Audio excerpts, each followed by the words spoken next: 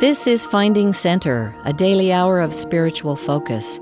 Today on Finding Center, we'll hear a BYU Campus Forum address by Dr. Spencer Magleby, Professor of Mechanical Engineering and Associate Dean of the Ira A. Fulton College of Engineering and Technology, titled Designing Your World.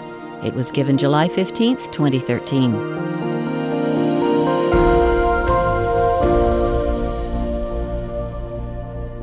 I am pleased to welcome you here this morning for today's forum. My name is Mike Orm, and President Samuelson has asked me to conduct today's forum. Today, we are delighted to hear from Spencer P. Magleby. Beginning at a tender age with Tinker Toys and then with Legos, Professor Magleby has been involved with the practice, development, and improvement of design engineering for decades. This includes the education of thousands of aspiring engineers. He is the Professor of Mechanical Engineering and Associate Dean of the Ira A. Fulton College of Engineering and Technology. He came to BYU after working in the aircraft industry, developing tools for advanced aircraft design and manufacture.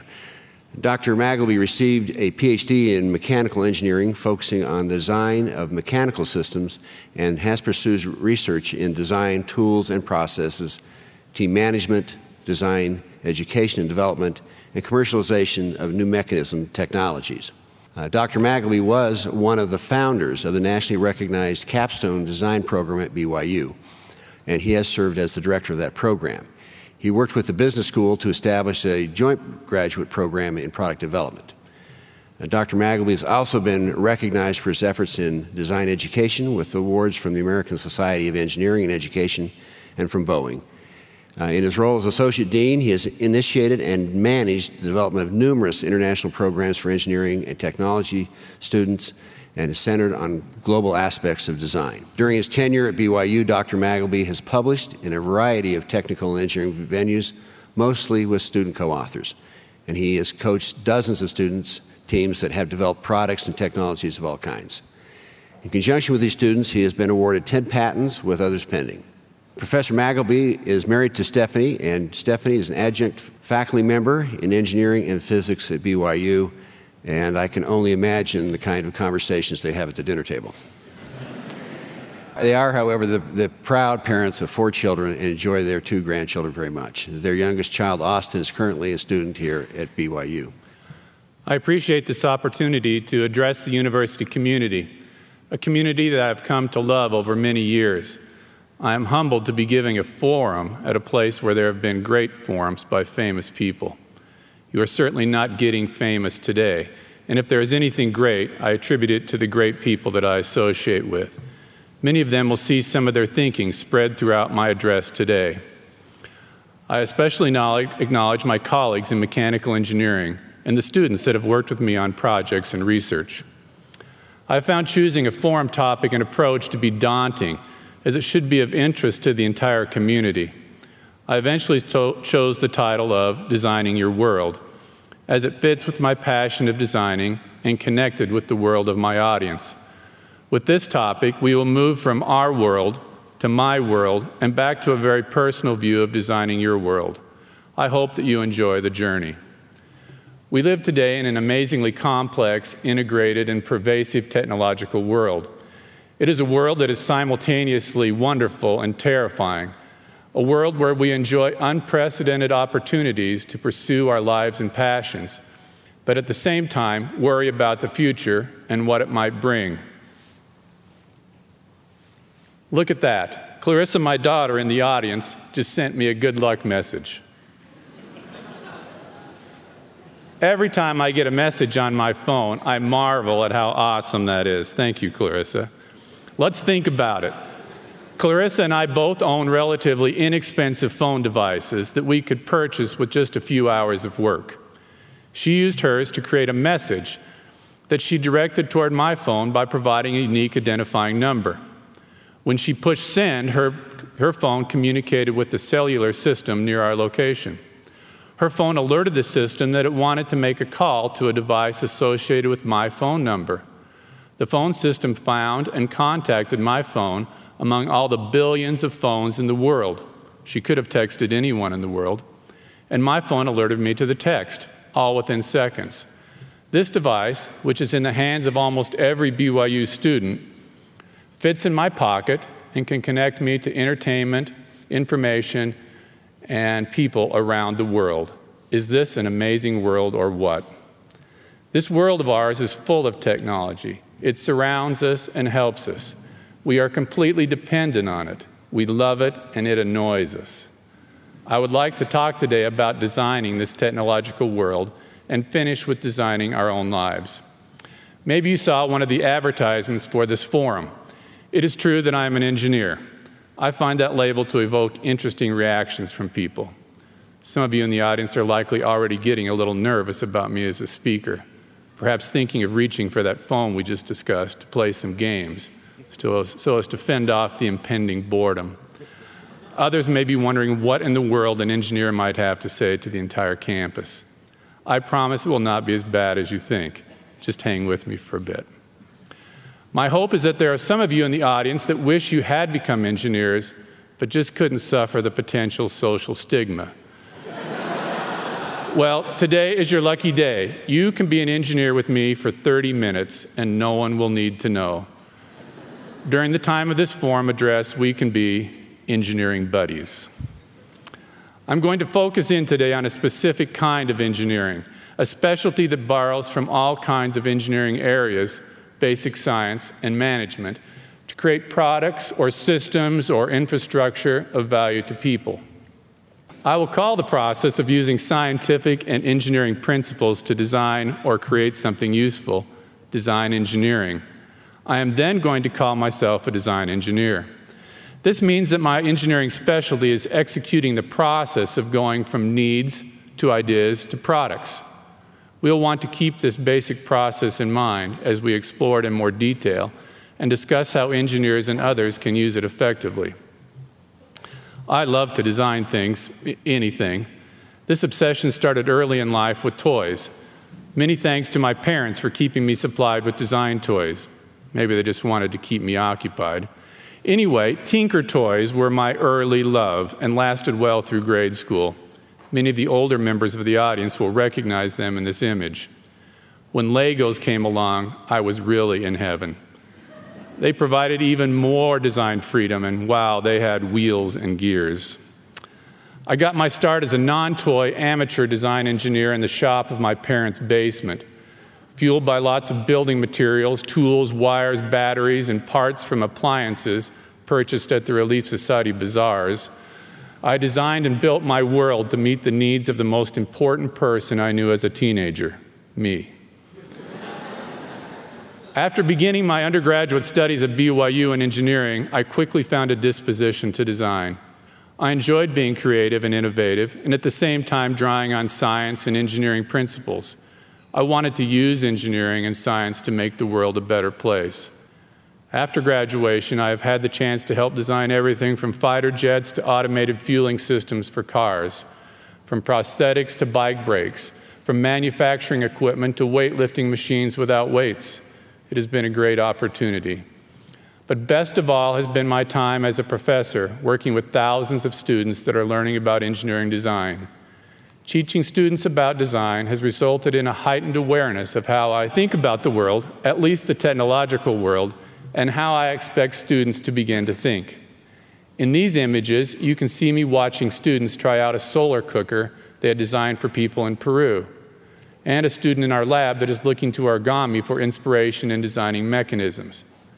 This focus on engineering design and meeting people's needs has all led to a habit, perhaps it borders on a healthy obsession, of seeing the technological world all around us through my designer glasses.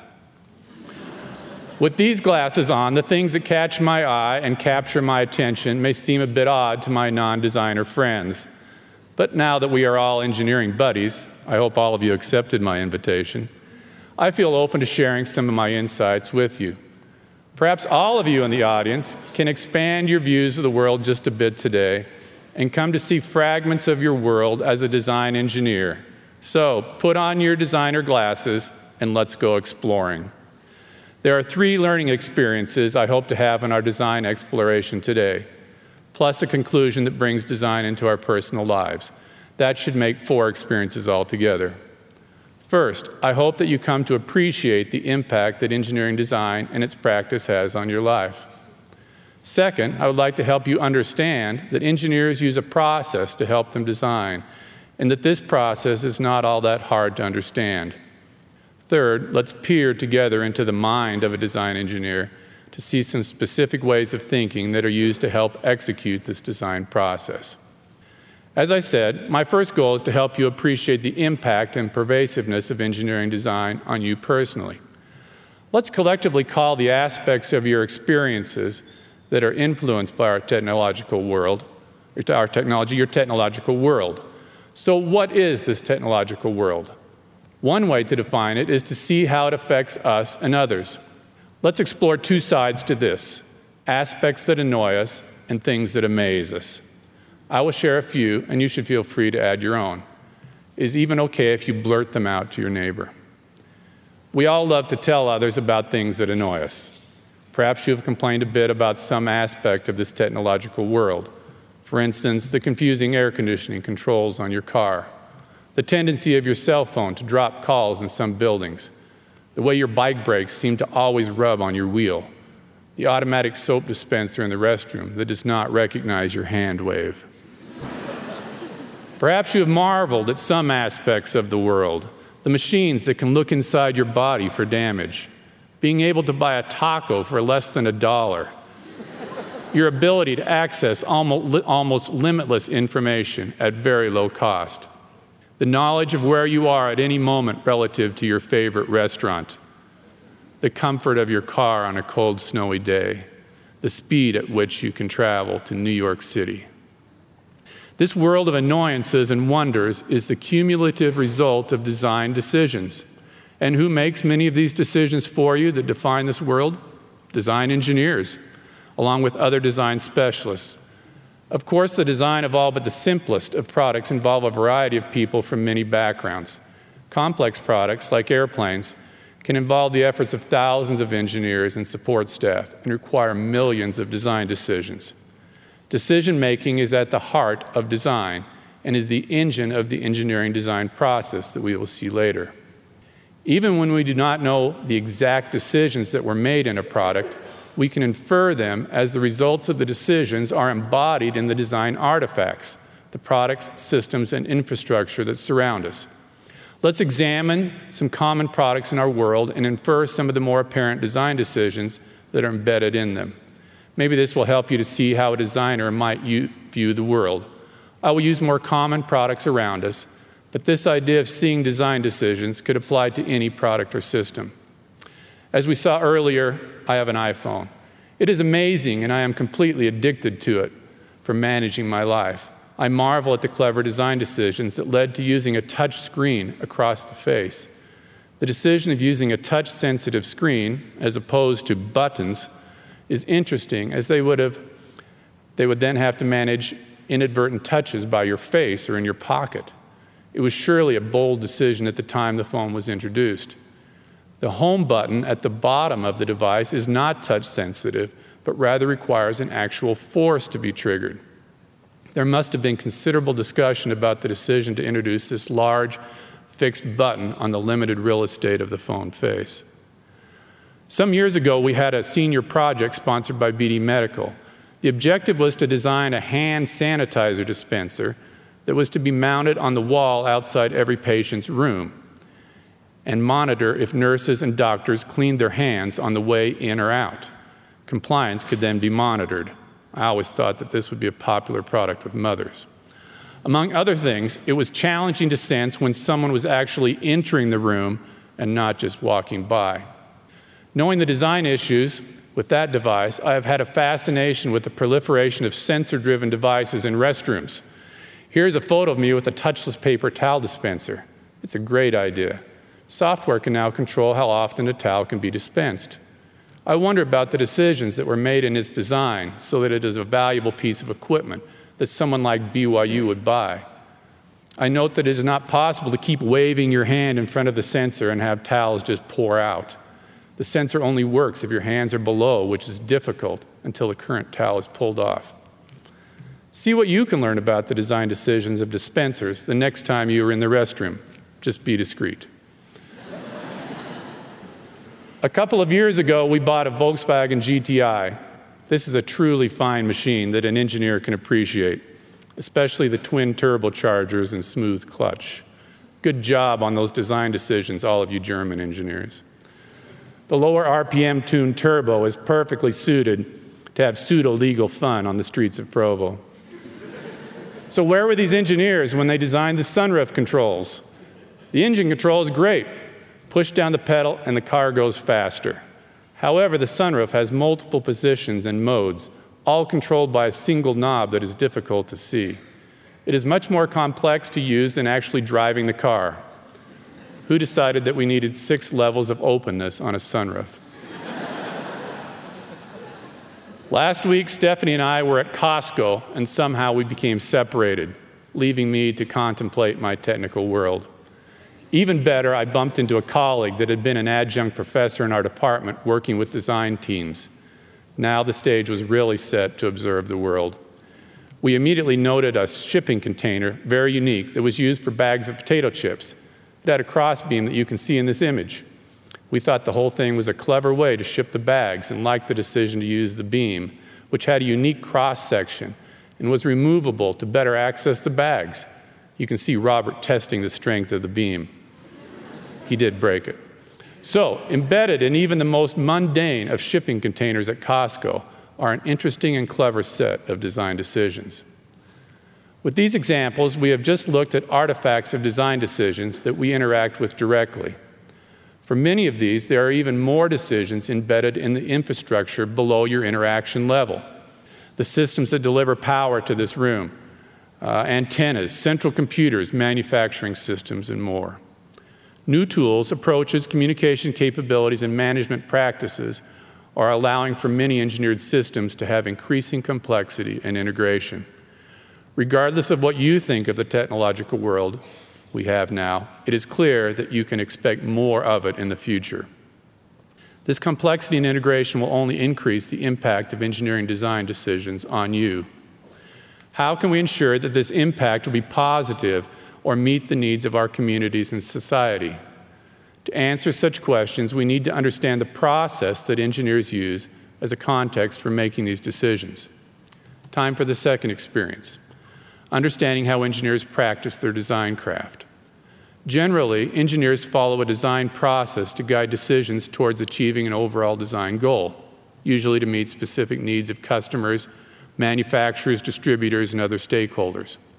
This process is really just a way to help people to think. Let's look at a simple form of the process that will serve us today.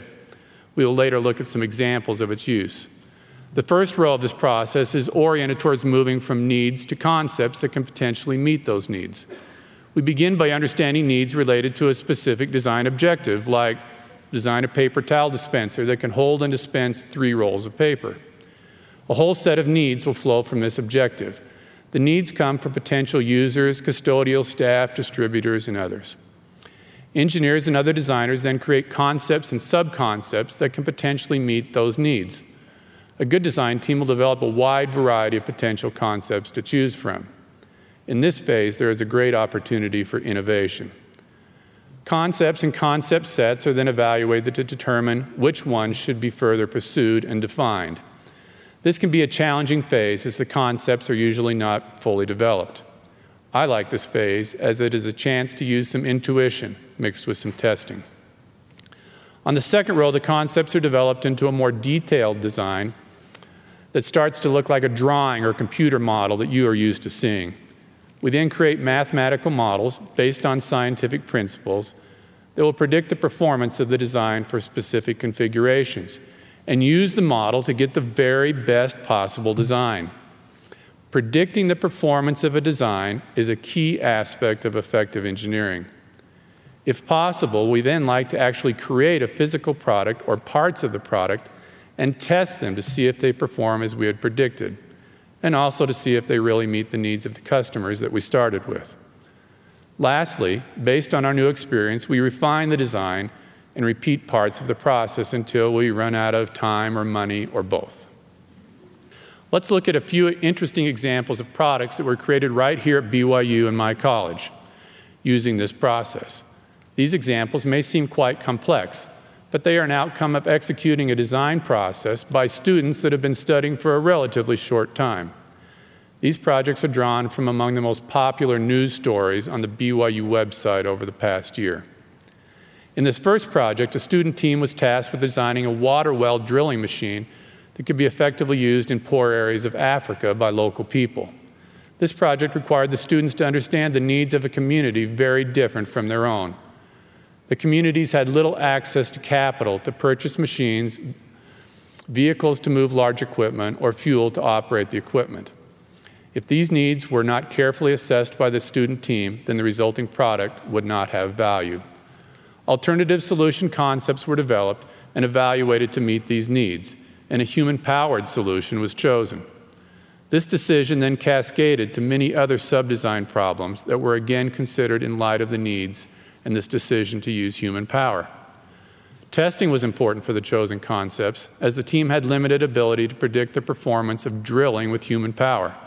Students spent considerable time determining the power that a group of humans could produce over a long time period. The overall final design has seen good success. As you can see, it disassembles to be hauled in a small pickup and can be fabricated from materials available in the community.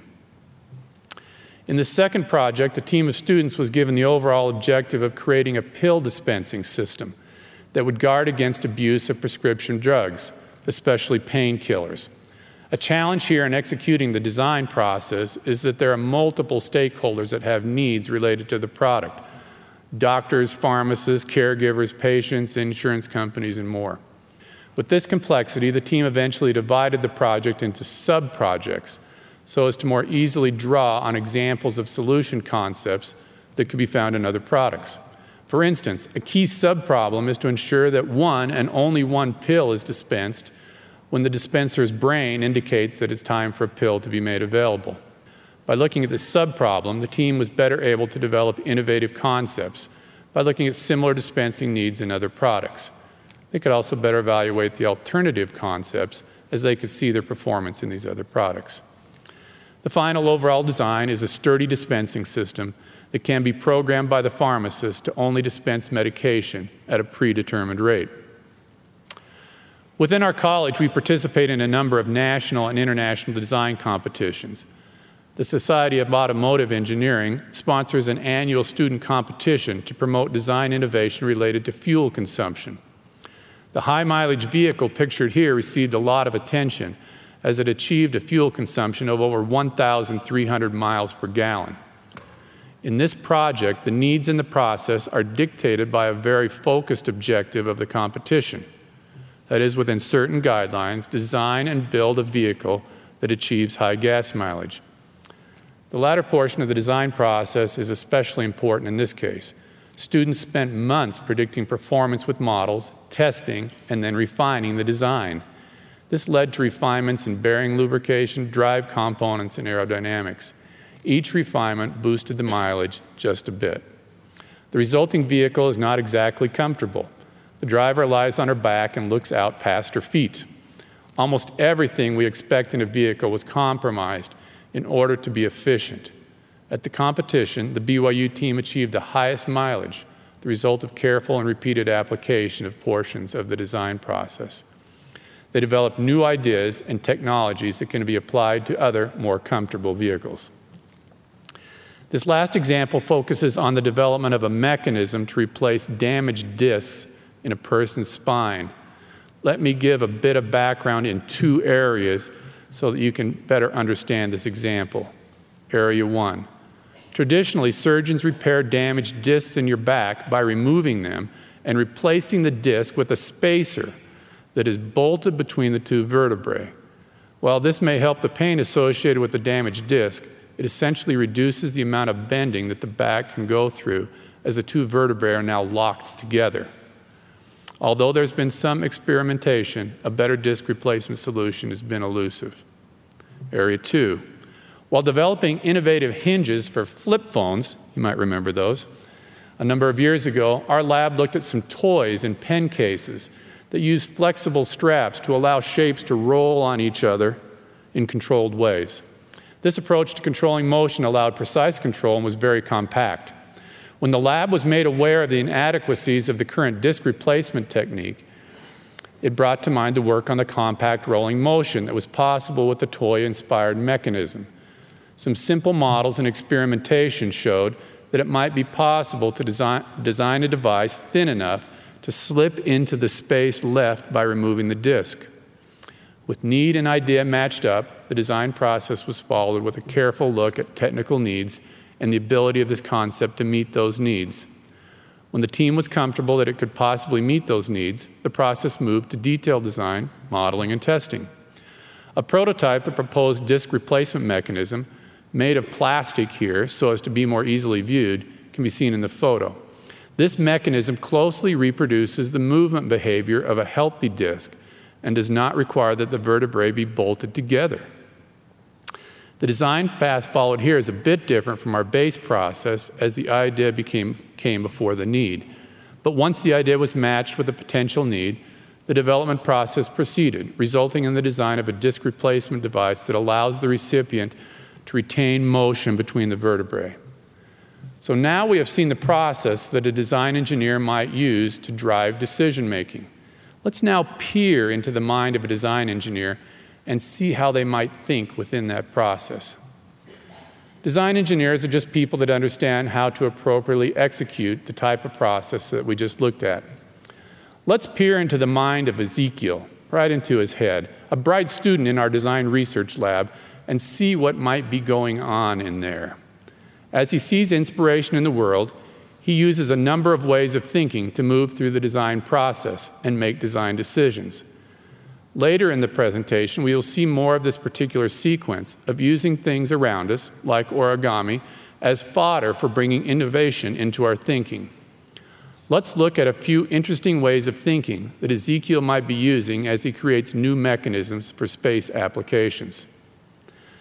First is abstraction. This is the ability to see or find the essence of function or behavior in a device or system. It can be used to extract ideas from products, nature, or art, and then apply those ideas in other contexts. I will give an example of this later. Second is decomposition. Designers look at how to decompose problems, designs, and systems into smaller chunks that can be more easily dealt with.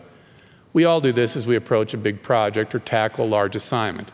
In design, how a problem is decomposed has a big effect on the nature of the solution. Third is modeling. Engineers love to model. Leave us in a room with a whiteboard and we will create a model. Designers are constantly thinking about how to use qualitative and quantitative models to predict the performance of their design ideas.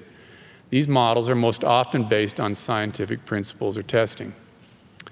Fourth is considering trade-offs in the design. We all make trade-offs in our lives. If a student has 14 hours before a test, he has to make a trade-off between sleeping and studying. Less sleeping means more time to study, but too little sleep will mean that he is not alert. Trade-offs are everywhere in design. Cars are a good example. I can have a car that is capable of high acceleration, but that likely means lower gas mileage. A large car holds all of my children, but is difficult to park. Fifth is optimizing aspects of a design. This generally involves balancing the trade-offs in ways that best meet my needs. For instance, our student with 14 hours may develop a sleep study effectiveness model. Hopefully this does not take too much of his 14 hours. And use optimization to find that he should study 9 hours and sleep 5. In our car, we may use modeling and optimization to find the turbocharger settings that best satisfy my simultaneous desires for speed and good fuel economy. Lastly, let's look at innovation. Being adept at this principle of design thinking is what often creates a great designer. In the context of design, innovation often means that we find a way to get around a trade-off and get more of the behaviors that we wanted. It can also mean that we apply previously unconsidered concept solutions to meet needs of a current design. We do not have time today to provide lots of design principles and design thinking examples. But let's take a closer look at just one of them, being innovative. Let's peek at a few interesting ways that we are fostering mechanism innovation using origami in our design research lab. This will lead us back to Ezekiel that we saw previously. Many of us associate origami with paper cranes or some simple folded shape. However, practitioners of origami have produced a rich set of models that include origami that moves, such as the Venus flytrap model shown in this image. Note how the origami model transforms from a flat, folded state to one where there is complex motion. That is, the trap opens and closes by pulling on the tabs. Essentially, there is a complex mechanism kind of hidden inside of the origami. Here is our chance to tease out mechanism concepts and apply them as innovative solutions to meet particular needs. This slide shows an example of the steps that we are taking to find innovative solutions in origami. We first looked at hundreds of existing origami models that have motion. In this case, we have chosen one of these models called a chomper. Second, we use abstraction thinking to extract the basic mechanism that allows the origami to move in a certain way. From the extraction, we now have a mechanism that we may never have thought of on our own, and it can be made from simply bending a flat sheet of material. At this point, we sense that with these extracted mechanisms, we can identify concepts that point to new trade-offs, such as allowing complex motion with low cost. We then model the behavior of the extracted mechanism and adapt the design to use other materials. With this process, we can create the design for an innovative gripper mechanism, for example, for potential use in surgical applications. This device can be made entirely from folded materials. With no pin joints to hide blood, these are easy to clean. Since they are simple to fabricate, they may be cheap enough to be disposable. Let's summarize. Appreciate. We have learned that a lot of our world has been designed, hopefully by people that understand our needs and share our values. Understand. We have learned that engineers follow a design process in practicing their craft, and that this process can be understood and even influenced by non-engineers. Peer. We have peered into a designer's head and seen that engineers use particular ways of thinking to make design decisions within this process. These ways of thinking have analogs in areas besides engineering design and can be applied in other settings. Armed with this knowledge, let's now move to influencing our world and life. In the future, I see more and faster product development and increasing integration of the systems that affect our lives. There will be further globalization of products and engineering designers. I hope that there will be more pervasive design objectives focused on sustainability and social issues. Understanding the process, including inputs, objectives, and drivers, can benefit you individually as you deal with the world, and us as designers as we envision the world. The technological world of tomorrow is going to be an amazing place. As disciples of Christ and builders of the kingdom, we should be some of the leaders that guide and shape this world. BYU should be a place that produces the ethical and moral engineering designers that we need in the future. Our graduates should be leaders in using engineering and design to benefit mankind. Additionally, we would benefit as a society if a broader range of people were knowledgeable about and involved in the design process. For example, we need more women to be involved. They bring a perspective and way of thinking that can influence design decisions towards greater benefit to us all. Since we are all designers together for our 30 minutes, let's look at the one thing that all of us are designing: our lives. I feel that the gospel principle of agency implies a responsibility to design our lives. While we often use the term agency as part of a discussion of being free to choose between good and evil, it is really much more than that. Most of our decisions are not about abstractly choosing between good and evil, but of making the decisions that guide and direct our lives. We might call it designing our lives. Let's look at a couple of scriptures for guidance. From Moses, chapter 7, verse 32, we read, "The Lord said unto Enoch, Behold these thy brethren, they are the workmanship of mine own hands, and I gave unto them their knowledge in the day I created them, and in the Garden of Eden gave I unto man his agency." And in Helaman, chapter 14, verse 30, we see a similar theme. "For behold, ye are free, ye are permitted to act for yourselves. For behold, God hath given you a knowledge, and he hath made you free."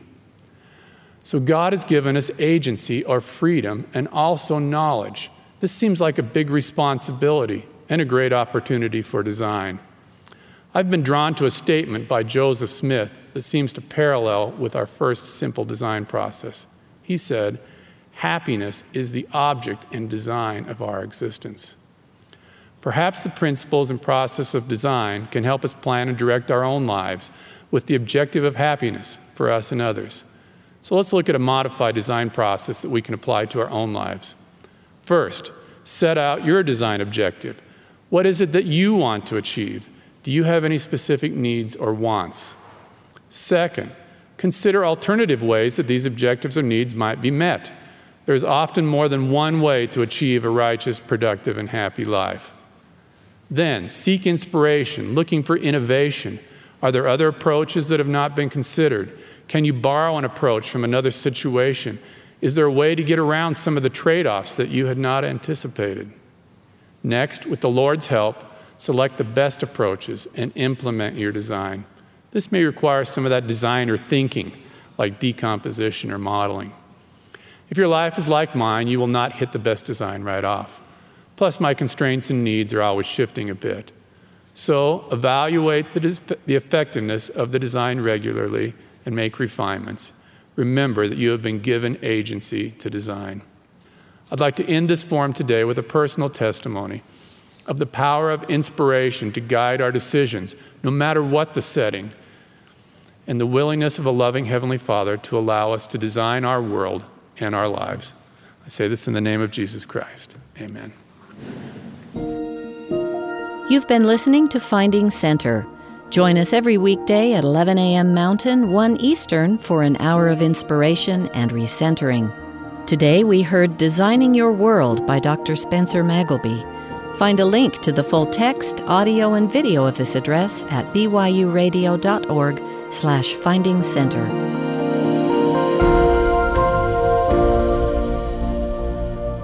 Finding Center is a production of BYU Broadcasting.